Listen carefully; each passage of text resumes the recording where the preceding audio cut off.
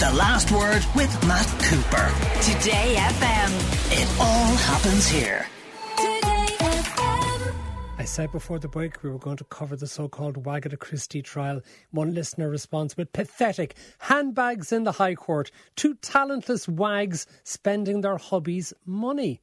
Ooh, that might be regarded as a bit sexist, is it, Jennifer Gannon? Yeah, slightly. And I mean, it's fascinating. I mean, apart from the fact that we're getting so much massive gossip out of it, it's also really kind of comes into play about viewpoints about surrounding the media and people, celebrities' relationships with the media, how we consume the media. There's so much in this. Okay, take us back. And for those people, the few people who may not know who Rebecca Vardy and Colleen Rooney are, just tell us, before we get into the substance of the case, just who these two women are. Okay, so basically Rebecca Vardy is the wife of Leicester footballer Jamie Vardy, and she has taken this £3 million libel proceedings against Wayne Rooney's wife Colleen Rooney. And this all came about due to these explosive claims made by Colleen Rooney in 2019 when she accused Vardy of leaking stories to her from her to the tabloids. And Colleen basically suspected that someone in her private circle was leaking, selling stories about her and her family to the tabloids. Was a rat. Namely, The Sun was the tabloid that they were selling them to over a 5-month basis. And she deliberately posted a load of, like something from Scooby-Doo, a load of fake stories to catch out the gossiper. And they've included loads of things like going to Mexico to inquire about, a gender selection treatment so she could have a baby girl.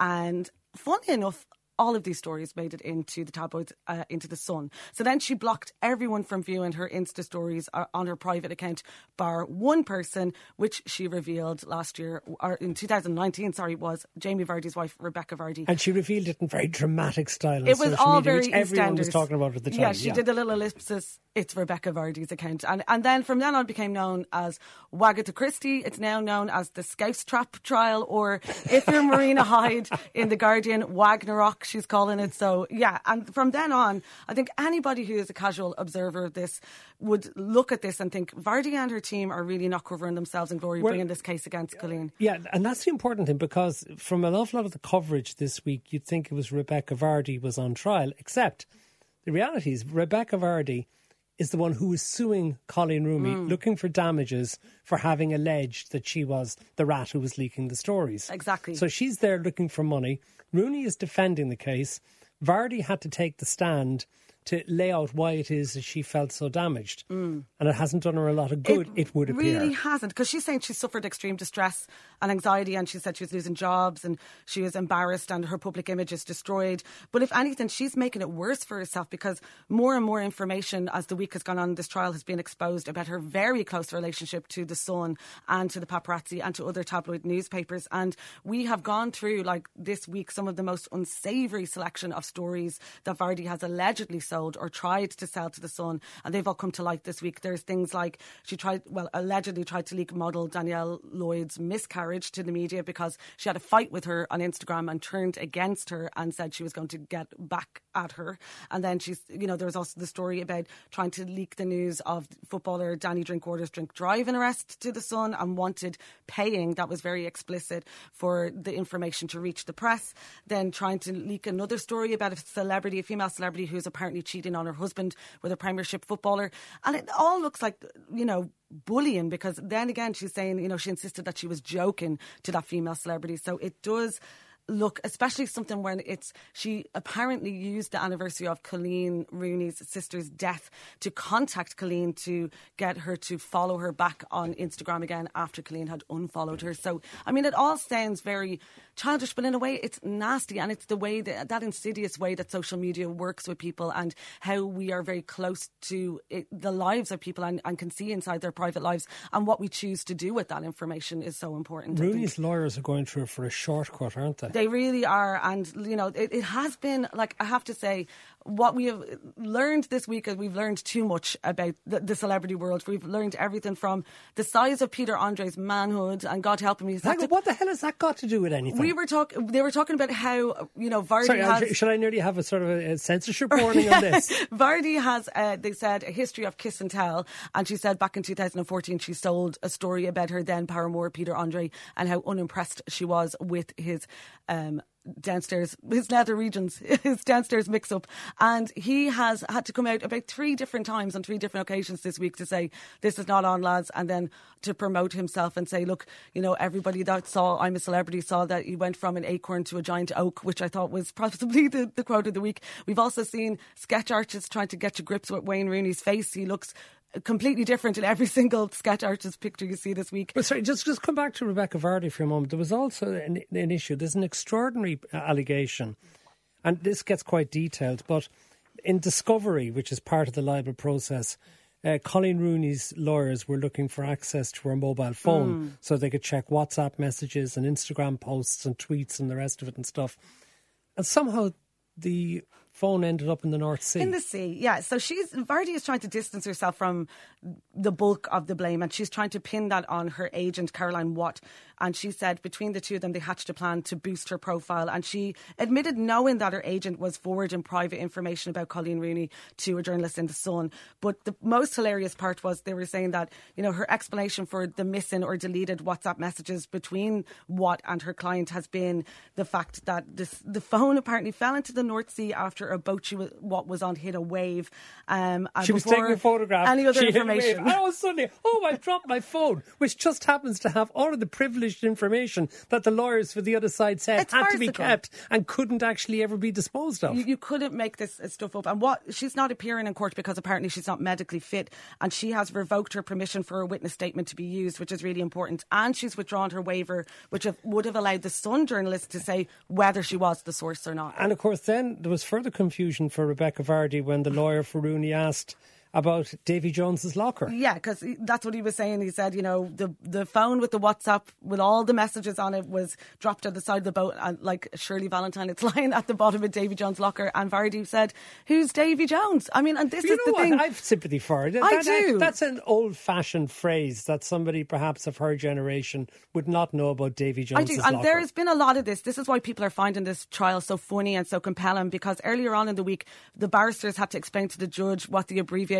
FFS meant, and that a certain emoji wasn't just a laughing face but a crying with laughter face. And then there's just this extreme mortification of your WhatsApp being read out in court. And I think that element of these private messages being held up for scrutiny has made, you know, given people pause for thought or made them shudder, because it's that casual cruelty that you kind of get, everyone kind of engages in, and you don't even consider it. And then when you see it in the cold light of day being read out in court, we've had everything from, you know, Rebecca Vardy telling the court that she didn't reply to one of her agent's texts because she was too busy watching Gemma Collins fall over or face planting herself in Dancing on Ice. Gemma Collins has become part of this case, whether she likes it or not. Where do pigeons come into it? I mean, well, it's look, she said she compared, you know, Colleen Rooney to a pigeon, because she said you're always, no matter what. She said what. That would be like arguing with a pigeon. You can tell it that it's wrong, but it's still got to shit in your hair. Exactly. And I mean, these are the brilliant thing about this case. You're getting all this kind of classic back and forth. And there's something between the meeting of that kind of supercilious nature of those barristers against somebody who is, you know, very down to earth like these girls are. And I think that's where the comedy is coming from, and it's that commonplace kind of intrigue. OK, Colleen Rooney, has she taken the stand yet? She is taking it today, but she said that she had offered, this is the really important thing, she said she has offered an olive branch to Rebecca Vardy about 3 times to end this dispute so it wouldn't go to court, to save face, because she said neither myself nor Becky are going to benefit from this. And I think that was really wise, and I think she is coming out the victor in this first week. I mean, even something right down to her wardrobe choices, which we've all been looking at, and I think Marion Keyes was talking about a lot on Twitter, the fact that she is mixing a lot of high street with designer, it's making her look like, well, I'm just a mum of 4 who doesn't want to deal with this crap, whereas Rebecca Vardy is looking like a Disney villain, swathing herself in like you know, high price Chanel and Isabel Marant clothes that are just making her not look relatable to the public, and Colleen is endearing herself to the public even more with that. Is this a jury trial?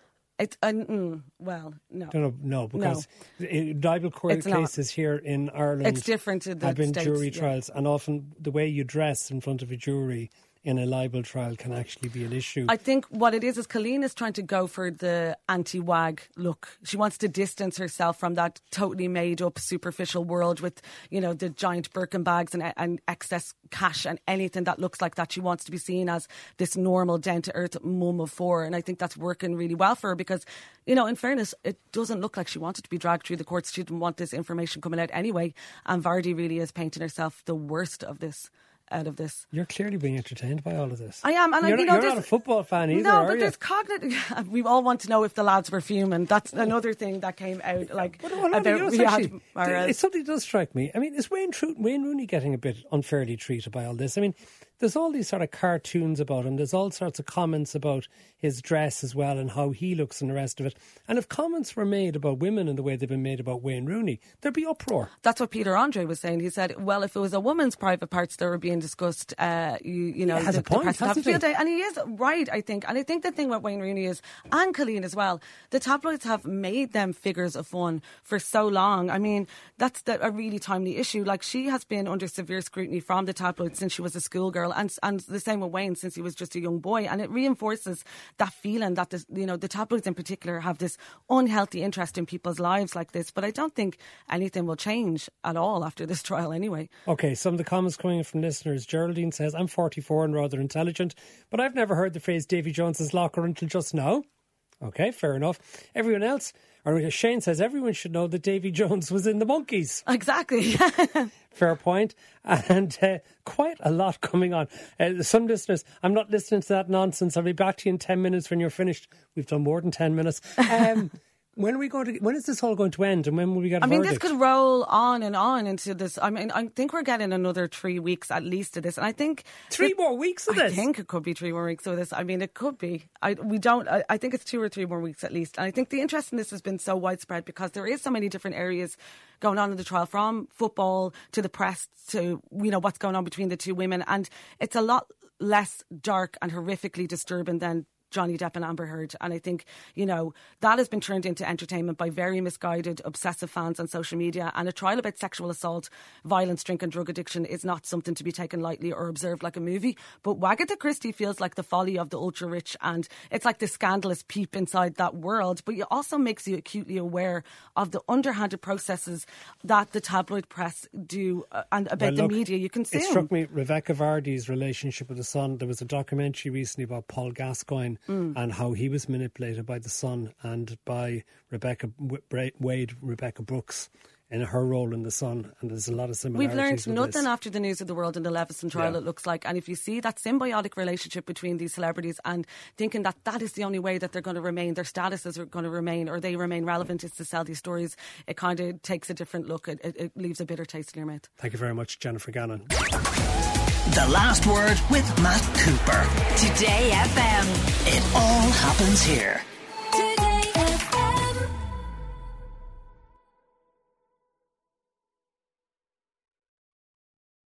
Hi, I'm Joanne Bregan. I was a nurse but wanted to go into teaching, so I did the postgraduate diploma in education practice at NCI. The course was excellent, and everything I learned there, I definitely use now in my teaching career. When I see myself now, I see living proof that NCI really helped me find my path. On Wednesday, June 8th from 5 to 7 p.m, join us for NCI's On-Campus Open Evening and learn about our full and part-time courses in business, computing, psychology and education. To register, visit ncirl.ie.